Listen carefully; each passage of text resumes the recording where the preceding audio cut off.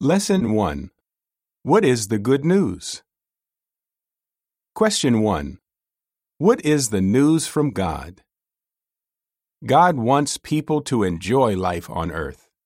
He created the earth and everything on it because He loves mankind. Soon He will act to provide a better future for people in every land. He will relieve mankind of the causes of suffering. Jeremiah 29:11 reads, "For I well know the thoughts that I am thinking toward you, declares Jehovah, thoughts of peace and not of calamity, to give you a future and a hope." No government has ever succeeded in eliminating violence, disease, or death. But there is good news. Shortly, God will replace all human governments with His own government. Its subjects will enjoy peace and good health. Isaiah 25:8 reads, "He will swallow up death forever, and the sovereign Lord Jehovah will wipe away the tears from all faces. The reproach of His people He will take away from all the earth, for Jehovah Himself has spoken it." Chapter 33, verse 24 reads, "And no resident will say, 'I am sick.' The people dwelling in the land will be pardoned for their error." Daniel 2:44 reads, "In the days of those kings, the God of heaven will set up a kingdom that will never be destroyed, and this kingdom will not be passed on to any other people. It will crush and put an end to all these kingdoms, and it alone will stand forever." Question 2. Why is the good news urgent? Suffering will end only when God clears the earth of bad people.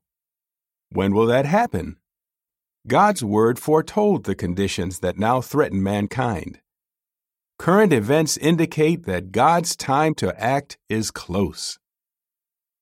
2 Timothy 3:1-5 reads, "But know this, that in the last days critical times hard to deal with will be here.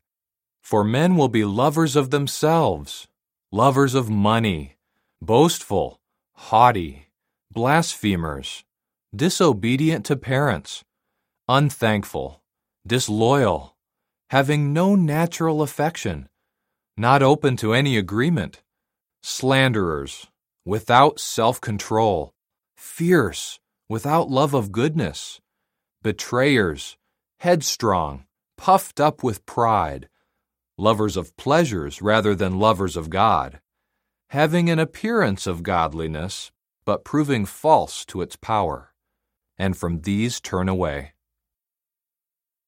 Question 3. What should we do? We should learn about God from His Word, the Bible. It is like a letter to us from a loving Father.